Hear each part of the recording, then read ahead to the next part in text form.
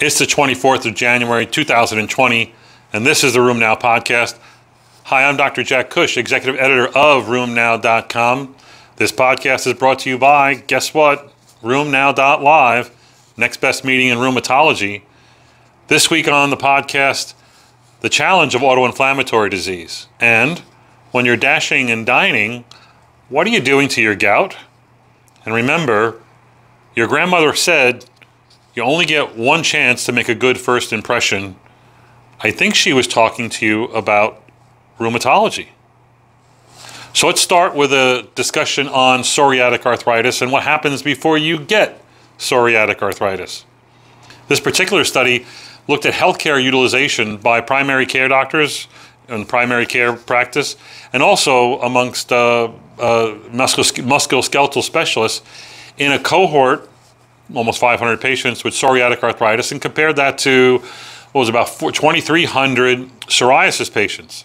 What they showed that there was a doubling of healthcare utilization with the primary care doctors, mainly for musculoskeletal complaints in the people who later on developed psoriatic arthritis. This was seen 1 year prior to the diagnosis. It was also seen as far out as 5 years prior to the diagnosis. The same can be said as far as the utilization of healthcare specialists that are musculoskeletal specialists, maybe orthopedists, rheumatologists, etc. There was also a doubling of the need for more healthcare services, visits, diagnoses, testing, etc., suggesting that prior to the onset of arthritis, there's still a lot going on, maybe as much as 5 years prior to the diagnosis. Now, we do know there's some delay in the diagnosis here, but it's not 5 years and not even 1 year in most people. So is there such a thing as preclinical psoriatic arthritis? Yes, it's called psoriasis. A 30%, a third or 30% of patients with psoriasis are going to develop psoriatic arthritis. They should be watched. They should be treated seriously, especially when they have sort of nuanced musculoskeletal complaints, not necessarily having swollen joints or DIP disease or even axial complaints. I think it's an interesting study. Another interesting study comes from the Swedish registry. It's called the Rheumatology Quality Register, and they looked at what happens when patients are put on biologics. And they looked at all biologics. They also looked at specifically at abatacept. And what they showed was that the patients who went on biologics, they had much longer drug survival of that biologic when it was the first drug that was being used, meaning it was the first biologic. So people who were biologic naive had a better chance of staying on that biologic compared to people who were on their second or third biologic. Now, does that make sense? It kind of does, but remember that the biologic survival that we really do experience, well, I'll ask you, how often do your patients who start a TNF inhibitor or maybe even abatacept, how long do they stay on that? You'd say, well, really a long time. Well, the data actually argues against that. The 5-year survival or 4-year survival is only 50%. About 15 to 20% drop out in the first year, and it's about 10% per year after that. So the patients, not a lot of patients actually stay on their first biologic. So knowing that you're going to do best with your first biologic, I would suggest use your best drug first.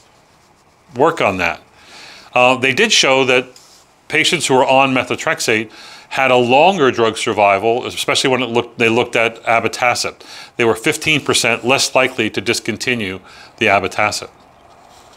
I tweeted a tweet from the ACR meeting because I was at a conference this week and we were talking about autoinflammatory disease. Now, you know, they're the well-known autoinflammatory diseases like Muckle-Wells syndrome and TRAPS and familial cold autoinflammatory syndrome. There's many of them.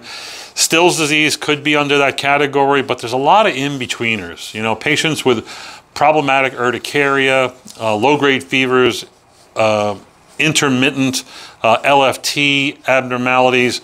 Again, it's hard to tell who has autoinflammatory disease or not. I won't go into the particulars of the case that was seen today. At least I will. It was actually urticaria, oligoarthritis, and sort of oral ulcerations and the patient responded wonderfully to an IL-1 inhibitor, initially anakinra, and probably needs to be on canakinumab because the patient's tired of doing daily injections.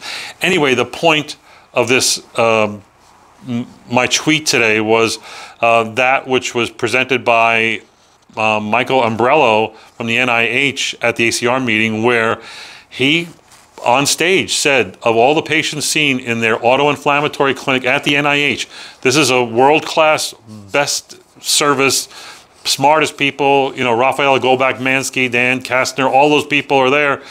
60% of those patients don't have a diagnosis. So don't feel bad when you're having a hard time reaching a diagnosis. Genetic testing may be helpful.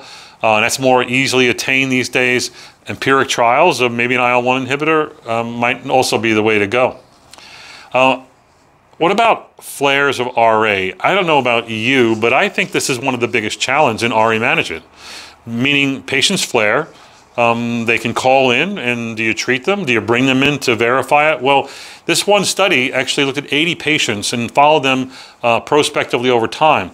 36% of them actually had a flare with an increase in pain and swelling that was documented. But these were initially patient-reported flares, and so those patients they brought in and they then did exams and ultrasounds and showed that there was pretty good agreement between the patient's complaint of swelling and or pain and the clinician's assessment.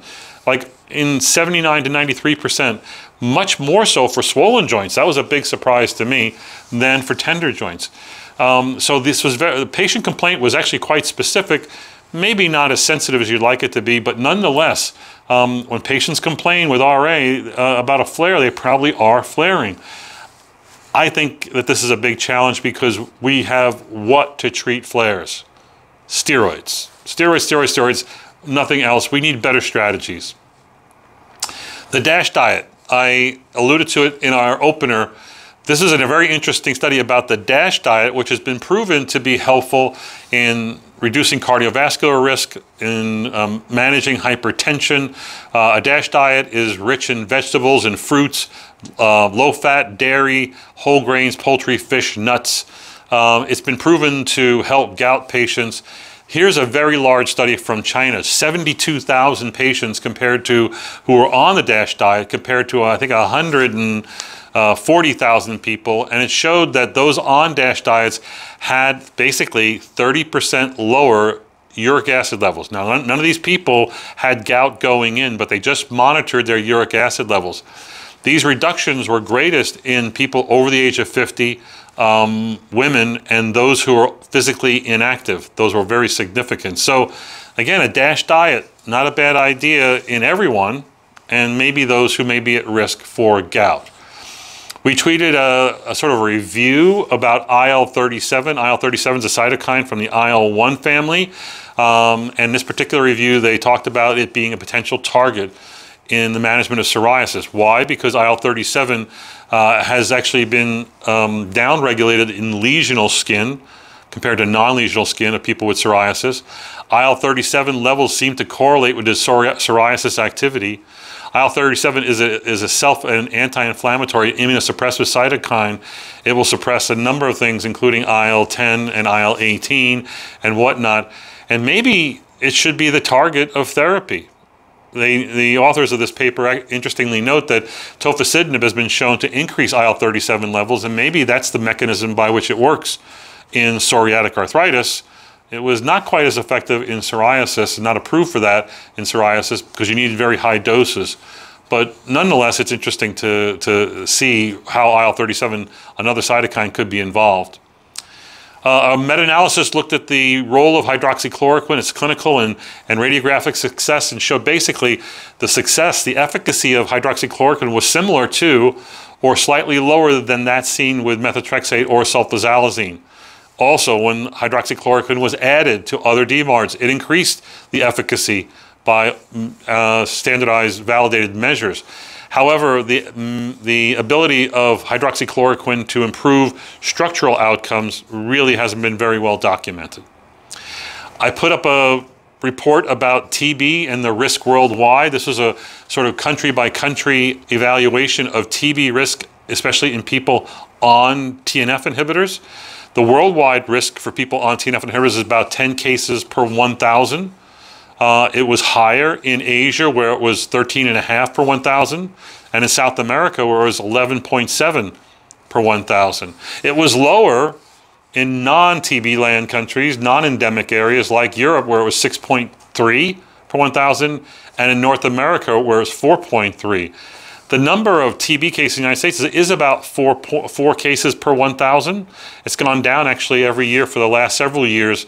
And this says several things. Number one, that number of 4.3 is people on TNF inhibitors in North America, suggesting that in North America, where it's not an endemic problem, putting a TNF inhibitor doesn't raise the TB risk very much, from 4 to maybe 4.3. The same can be said in Europe, again, a non-endemic country, but in endemic countries where risk is higher, it clearly augments the risk, and the risk, you should recognize that those countries are, people who live in those countries who may come to the United States and live here, have a higher constitutive risk.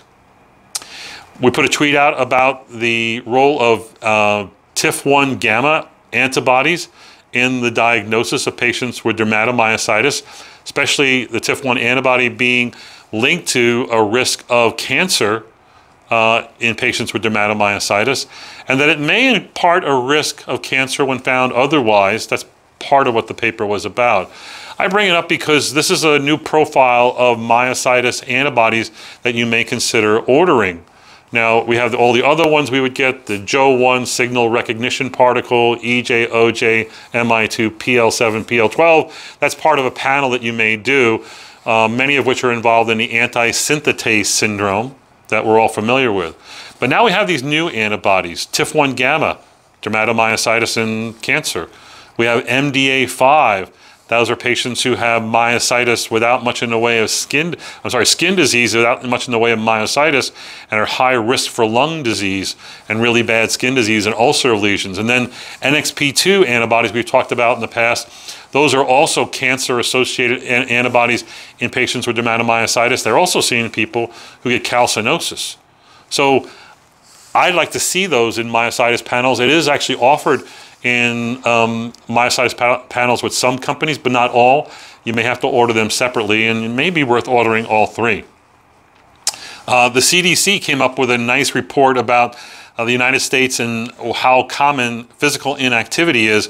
Across the board, at least 15% of Americans are guilty and admit to being totally inactive physically. And that's a sort of crying shame, because the inactivity has been proven to contribute to at least 1 in 10 deaths in the United States.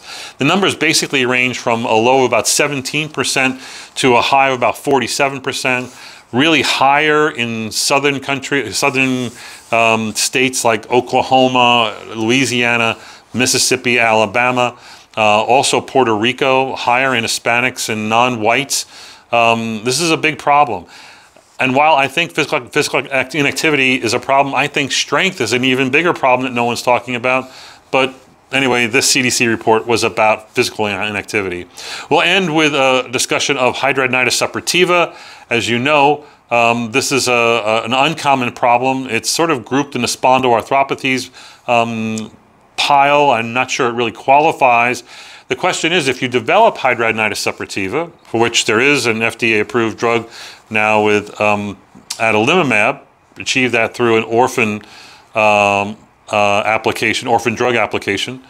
The question is, how many of those people will develop inflammatory arthritis? Well, turns out that having that diagnosis increases the risk of developing ankylosing spondylitis by 65%, psoriatic arthritis by 44%, rheumatoid arthritis by 16%.